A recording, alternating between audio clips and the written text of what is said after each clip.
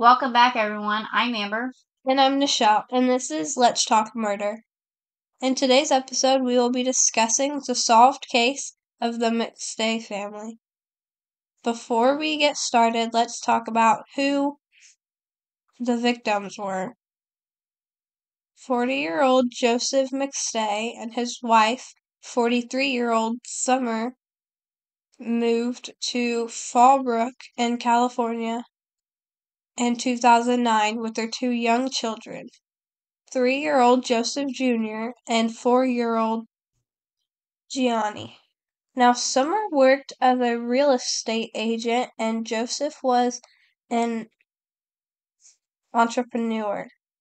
He had his own company which made custom high-end water features such as water fountains.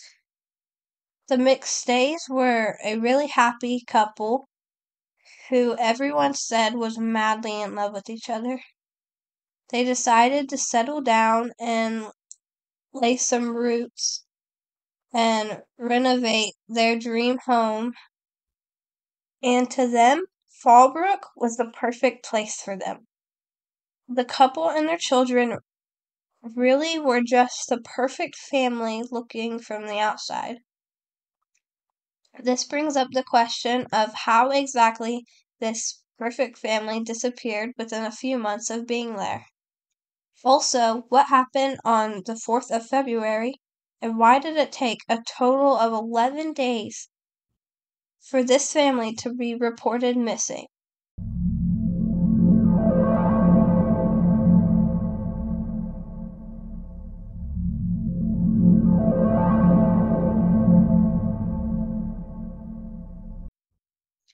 The date was February 4th, 2009, and it started out just like any normal day.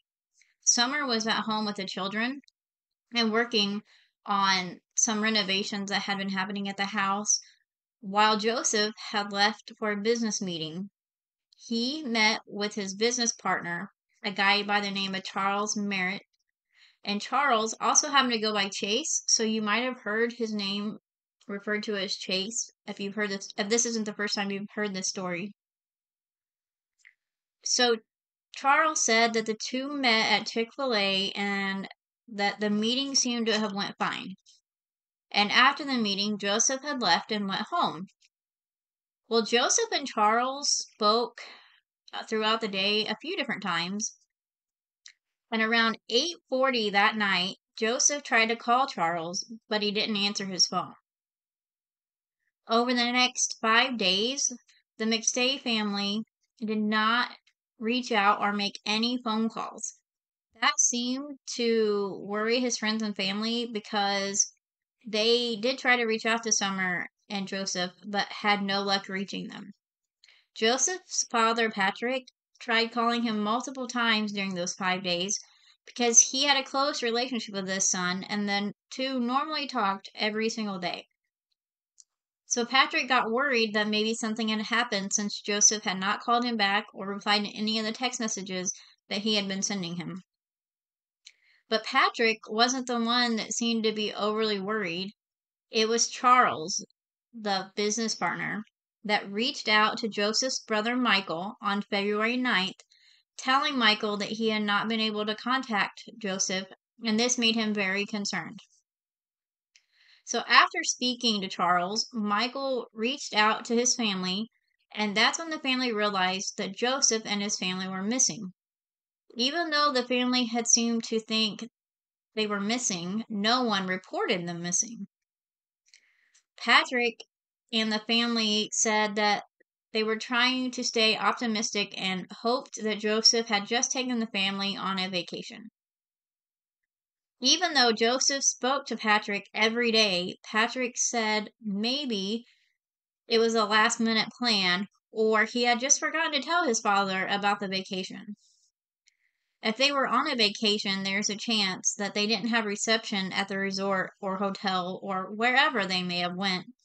And it wasn't unusual for the family to go on short trips together. So this could very well have been what happened. And Patrick and his family were staying optimistic about that's what happened. So Joseph's mother, Susan, did start growing concerned that maybe something wasn't right. And she had asked Charles if he could go and check on the family's home to see if there was anything that seemed abnormal. Just going to check to see, if something's out of place or just if the place seemed off. Once Charles arrived at Joseph's house, the only thing that he could find that was out of the ordinary was the family's two dogs, Bear and Diggy, were freely roaming in the backyard, and this was something the family never did while they were away. Michael had seen that the dog's bowl had been filled by someone, so he moved the bowl to a different part of the yard so that when he returns the next day, he'll be able to tell if someone is caring for the two dogs. And when Michael returned the next day, he found that the bowl was filled by someone and had been moved, so it showed him that someone was indeed caring for the dogs. And this helped ease his mind a little bit. Since the dogs were being taken care of, someone had to know the family wasn't home. This time, he leaves a letter for whoever was caring for the dogs. And in the letter, he let the person know that he was Joseph's brother and that he was very concerned about the family, and he left his number for them to call them. The next day, one of the neighbors got concerned and called for a welfare check on Joseph and his family. And animal control had been contacted with Michael as well because someone had called saying that the two dogs were left behind and no one was caring for them. So the animal control person was actually the one that was moving the dog bowls and filling them in hopes that the family was just out for a couple days and that they were going to come right back. So once the police arrived to the house, they looked around and said nothing seemed out of place or looked suspicious. So they just left and assumed that the family was fine and that they just weren't home at the time. On February 13th, which was 9 days after the last time anyone had heard from the family, Susan was really worried and just couldn't sit by anymore and not have answers as to where her son and his family had went. So she speaks to Michael and has him go to the house, and she tells him to find a way inside to see if there's any sign of where they had went. Like maybe they left something behind to show where they were going, or just there had to be something somewhere and she just needed to find it. So before he goes to the house, Michael calls Charles and asks him to go with him to the house. So Michael and Charles get to the house and they find that the doors are locked, everything looks good, but they do happen to find an unlocked window. And this is how they were able to get in the house. So when they got in the house, they said it was a mess. The family had left food like eggs and apples and stuff on the counter, and there was popcorn on the couch, and they were even clothes just thrown around. So at this point, they knew that the family must have been in a hurry to just get out of the house. But why? It was at this point that Charles was like, hey, we should really call and report them missing. Something isn't right here. But Michael is actually like, no, let's just hold off for a few more days. And his reason is so bizarre to me. Michael said that after 10 days of someone being missing, the police would bring in the homicide team.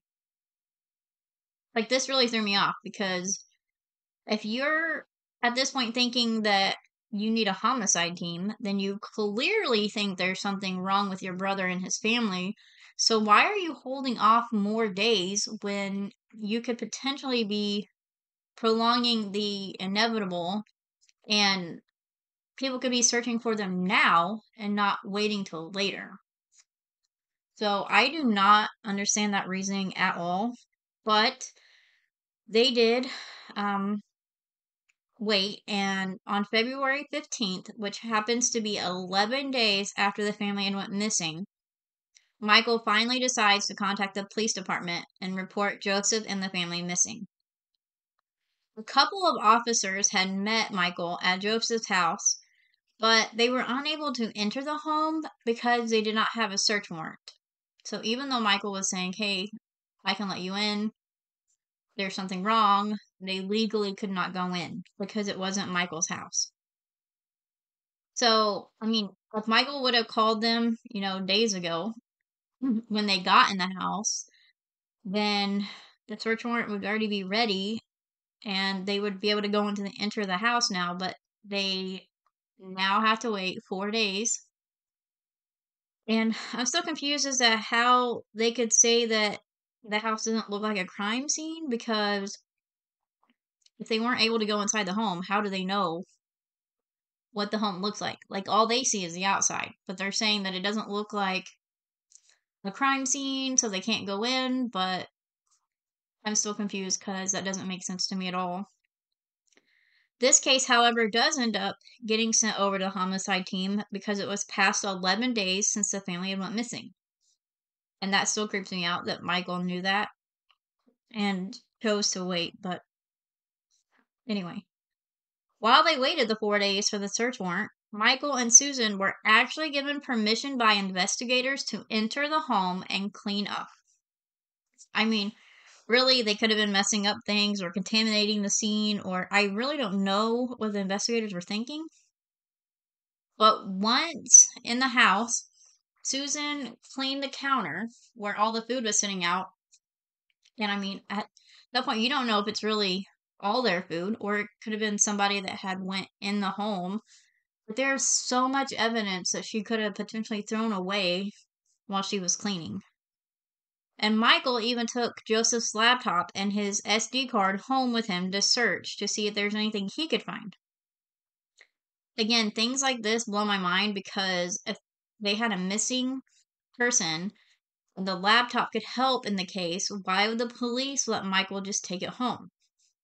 Because I'm not saying Michael was involved in it, but at this point, they don't know that. So if Michael was told to make sure that he had it back before the search warrant was issued, that means Michael could have done anything to the laptop. Cleaned it,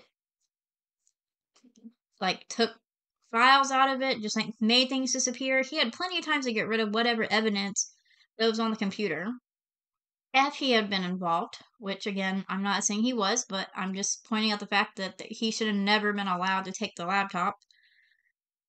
And while the family is doing their own investigation, they wait for the search warrant to be issued, and they find out that the neighbor actually had security footage from their garage that shows the family's SUV leaving the night that Charles and Joseph had met. And the vehicle leaves at 7:37 p.m. Now, keep in mind that even though the family left at 7:37 that night, he still called Charles at 8:40, was just 1 hour after they reportedly left the house. Once Susan sees inside the house and sees the footage of the SUV leaving, she has concerns that maybe the family was taken against their will.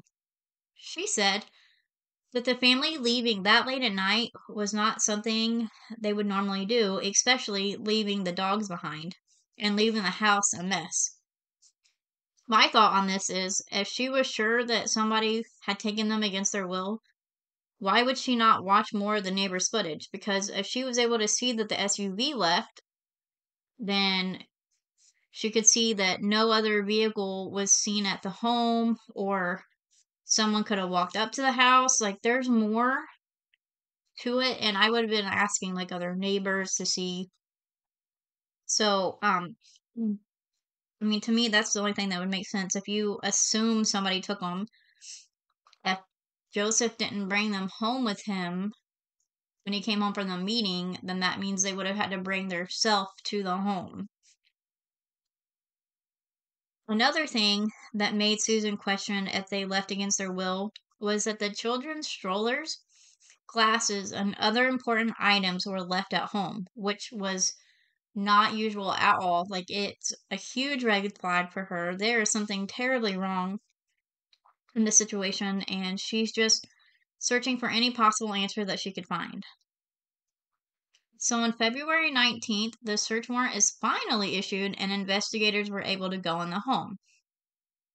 After checking the home, investigators confirmed that there was no forced entry and it didn't seem to look like any foul play was involved. Which, while they were searching the upstairs, investigators found lamps that had been knocked over and drawers that were open, but there was no sign of anything taken. But it also looked like the family was packing luggage for some reason. And I'm not sure how the lamps on the floor were not foul play, but they didn't seem to think that it was anything to be concerned about. So they decide that the next step is to report the family's SUV missing in hopes that they're able to track the family down that way. Once the SUV was reported missing, they received a call that the SUV had been towed from a shopping mall that was very close to the Mexican border, and that it had been parked at the shopping mall between the hours of 5:30 and 7 p.m. on the day that the family had went missing. There was new toys and blankets that were found in the cargo area. So the police were guessing that the family had just ran off to Mexico and they had ditched the SUV and all their family and friends. There was evidence that the family had Google trips to Mexico or passports for children on Joseph's computer, the one that they allowed Michael to have. But first, it wouldn't be helpful to get around in Mexico if they weren't driving their SUV, right? Like, that would make sense to me. Yeah. Like, if I've got a 2 and 3 year old, Yeah. like, I would not It's just 3 and 4-year-old. 3 or 4-year-old. I would not just walk across the Mexican border into a foreign country to me and like, well, let's just leave our car in America. That does not make sense to me. But as Joseph was close to his family, when he had told them and not just cut them off completely, like, he had a great relationship with them until, like, he has to be in some kind of danger if he's just willing to not talk to them about anything. Yeah. So I'm not sure the reason why the police decided this, but that's what they decided. And even though the police felt that this happened, Joseph's family was not having it. And they knew that this would not happen. There's no way the family would just get up and leave without reason. And investigators were still investigating everyone that they could, including all of Joseph's company employees, in case they had not, in fact, ran away to Mexico.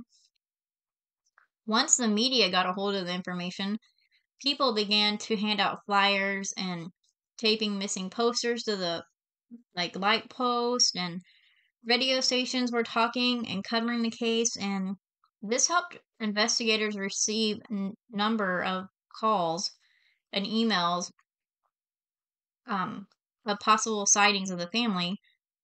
And the investigators had followed all the leads that came in, but they always seemed to come up short. They interviewed his business partner, Charles, who had also been the one that was the first to be concerned about him missing. And also the man by the name of Dan Kavanaugh. Dan was one of the first employees of Joseph and Charles that they had ever hired, and he even helped Joseph with the company's website and pretty much dealt with all the tech issues that the business had. Investigators took DNA samples from quite a few people that they considered to be suspects. And while investigating the company, they discovered that the company was actually very successful and was bringing in nearly $1 million a year. So to me, the family disappearing could have been connected to the amount of money that it was bringing in. People do crazy things for money. But the international, like the Mexican police, was also told to keep an eye out for the family since they could possibly be in Mexico. And on March 5th, investigators received what they thought was a breakthrough in the case because investigators received footage from the Mexican border that shows a family of 4 walking through the border checkpoint on February 8th. However, the footage was so blurry, you cannot see their faces. It could have been the McStay family, but it also could have been any other family of 4. The footage was just 4 days after the family had left their home, but it was 4 days before, and their SUV was spotted at the shopping mall and taken away. Where were they for 4 days if this was potentially them? And after seeing the footage and sighting of the family and having sightings reported of the family in Mexico, the police were convinced that Joseph and the family had indeed just went to Mexico. So they pretty much stopped the investigation there. However, Susan and Patrick were like, nope, that can't be them. They'd never do this. Something just was not right. And even Charles stated that Joseph was a lot taller than the man in the video footage compared to Summer.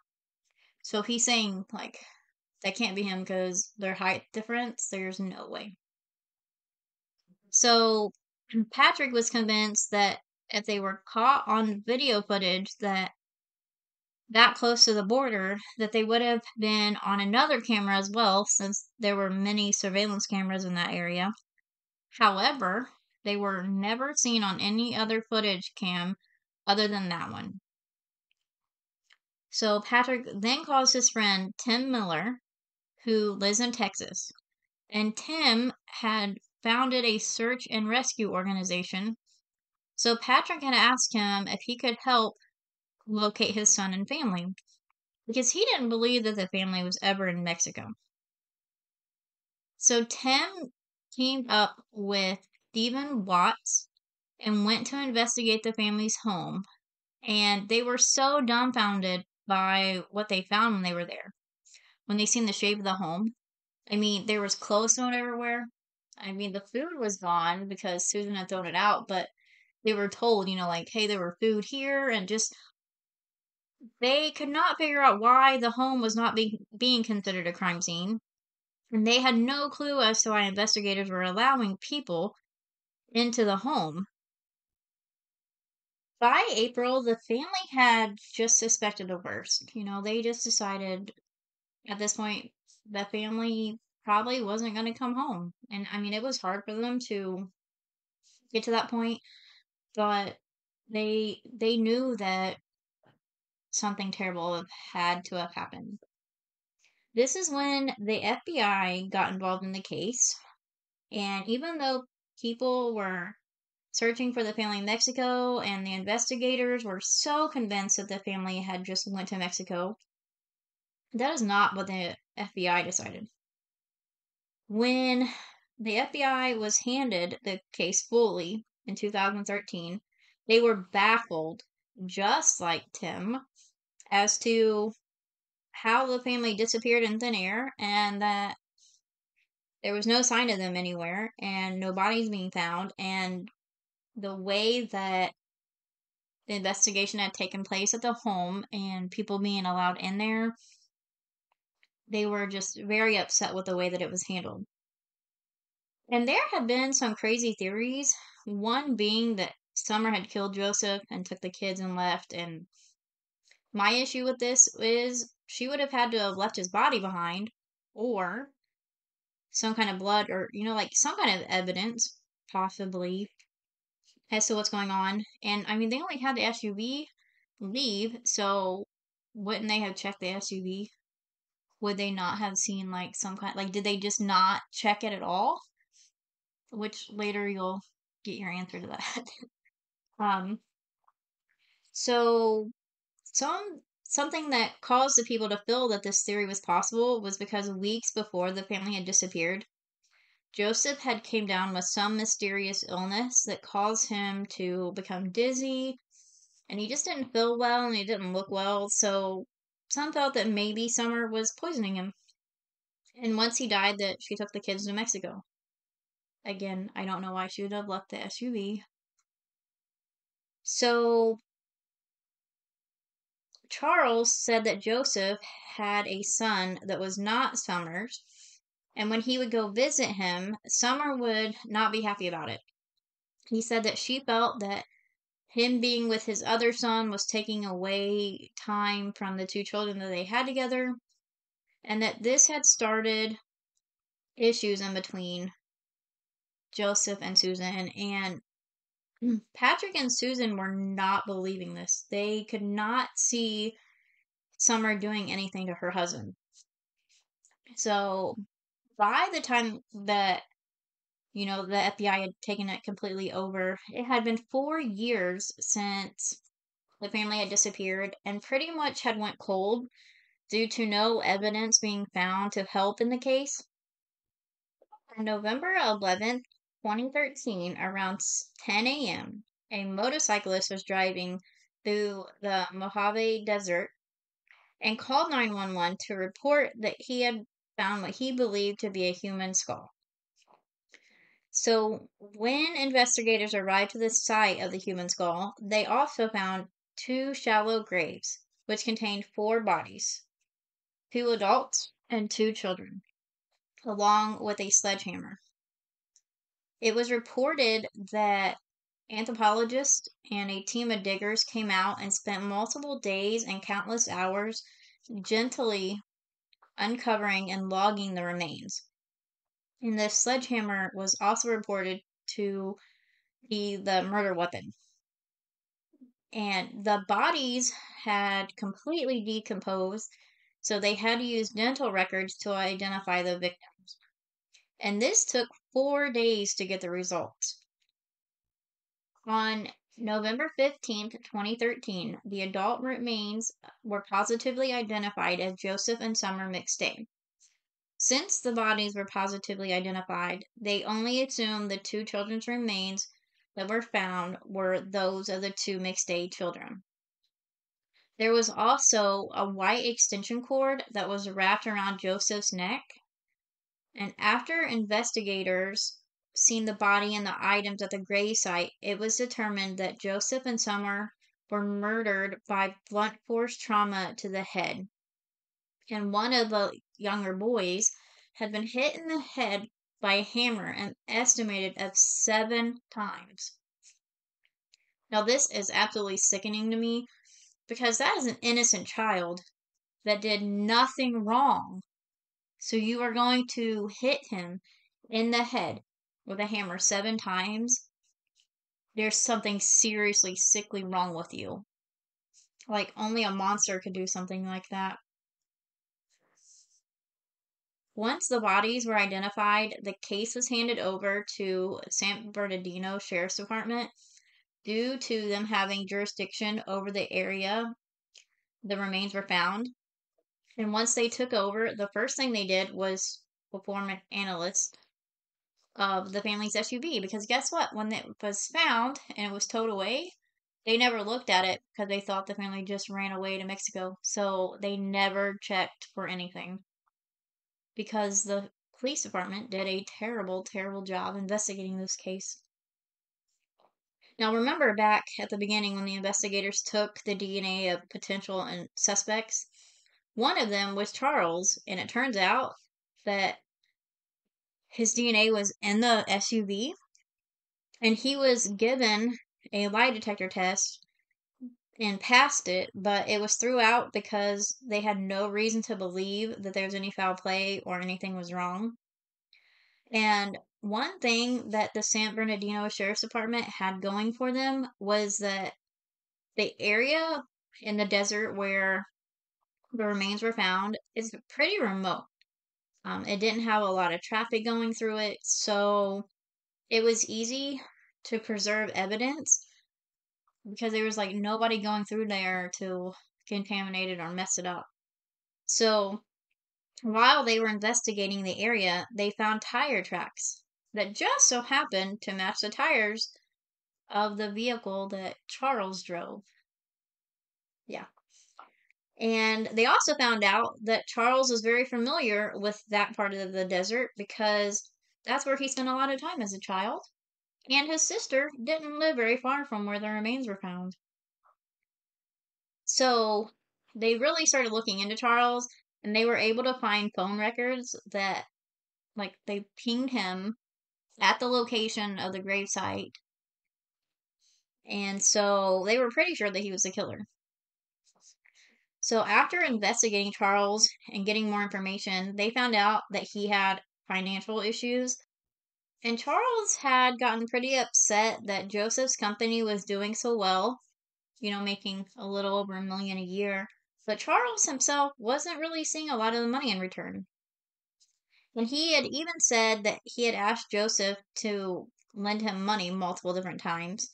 And Joseph actually started tracking all the times that Charles borrowed money on a spreadsheet. And it was said that Charles actually owed Joseph around 20,000, but this can't be confirmed because he also, like, whenever they had customers upset or whatever, like, there were multiple different places where he was giving, like, taking out to give Charles money to help him. So um some report that it was really close to 100,000. But investigators also discovered that the day Joseph and the family had went missing, Charles actually forged a check from Joseph to him, and that he had a long list of criminal records, including burglary and even trespassing before. And remember the Chick-fil-A meeting that Charles said he had that went really well? Well, it didn't turn out really well. The two men had actually got into a huge argument over a massive charge that they had from a faulty fountain. So Charles was in charge of helping like install the fountains, and he was doing such a crappy job that they weren't working properly. So then Joseph had to give the money back to the customer, and like Charles is just causing a lot of issues. And Joseph was trying to be nice and, like help his buddy out and like, but Joseph had gotten angry due to that fountain because Charles was the one that messed it all up. So he was telling Charles that you either give me the money that I'm losing out on, or you go fix it. Because, like you're the one that screwed it up. It's your problem. Go fix it. And Patrick stated that that Joseph had spoke about Charles over the last year before the family went missing, stating that he was talking about cutting him out of the business and hiring someone else to like help with it because of how much was getting messed up by Charles. But Charles had a gambling issue and all the money that he owed Joseph wanted to keep him close, which I mean, I guess if you're the one signing his paychecks, you would be able to possibly get your money back that he owes you. So that was his reasoning to keep him around. And he just wanted to keep an eye on him. So later, after um, they determined that Charles was the one that um killed the family, they found out that Joseph had found out that Charles was not only like borrowing money from him, he was also embezzling it from the company. And the meeting that they had, he had told him like, hey, I know this is going on. I'm going to call the police. So, in a fit of rage, he goes to the McStay's family home, kills them all, cleans up whatever messes that he does make, and then takes the body and buries them in the desert. Now, phone records actually show he was at the gravesite on February 6th, which was 2 days after the family went missing. So the question is, did he take them and kill them later? Or did he kill them before he took them?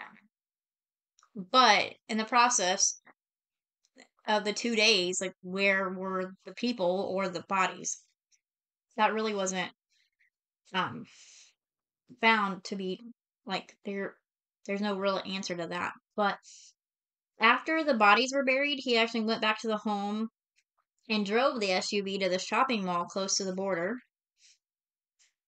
And on November, in November of 2014, Charles was arrested and charged with 4 counts of murder. And Charles, at that time, was facing the death penalty. And he fired 5 attorneys before the trial even started. And he also made a claim that he was dying from congestive heart failure, which delayed the trial because, I mean, obviously they don't want him dying if he's going to trial, but they found out that that was false and that he really wasn't sick. So during the trial, the defense team tried to push blame on, remember Dan, the one that helped create the website? They were pushing it off on him, saying that Dan was the one withdrawing money from the business accounts and had been arguing with Joseph days leading up to the family's disappearance. So just push blame on Dan. This is all Dan's fault. Charles has been concerned the whole time.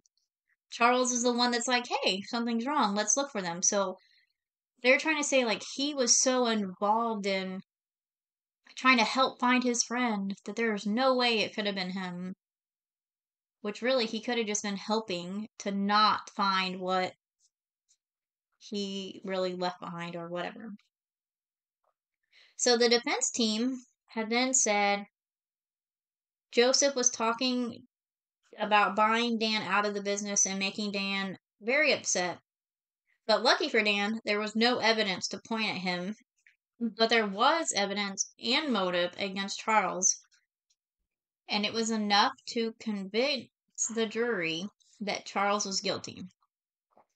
Both the defense and the prosecution team had both had intelligent arguments as well as interesting testimonies, but the jury took 3 days before coming back with a guilty verdict. On January 21st, 2020, Charles was sentenced to life in prison for the murder of Joseph, along with the death penalty by lethal injection for the murders of Summer and the 2 younger boys. As of right now, Charles is on death row in California, and Charles has claimed that he was innocent from the start, and he is still to this day maintained that he is innocent. He's not showing any remorse from doing it. He just isn't showing any sign, even though he was found guilty. And this case is truly heartbreaking, and it makes you wonder, how he did it.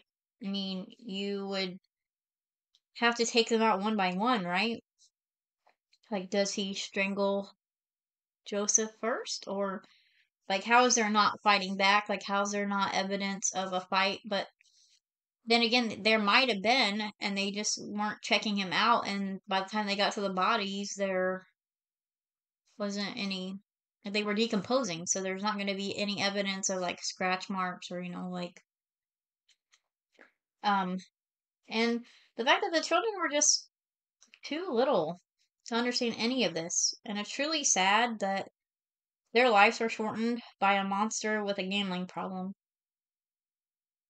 Thanks for listening, and we'll see you in the next episode.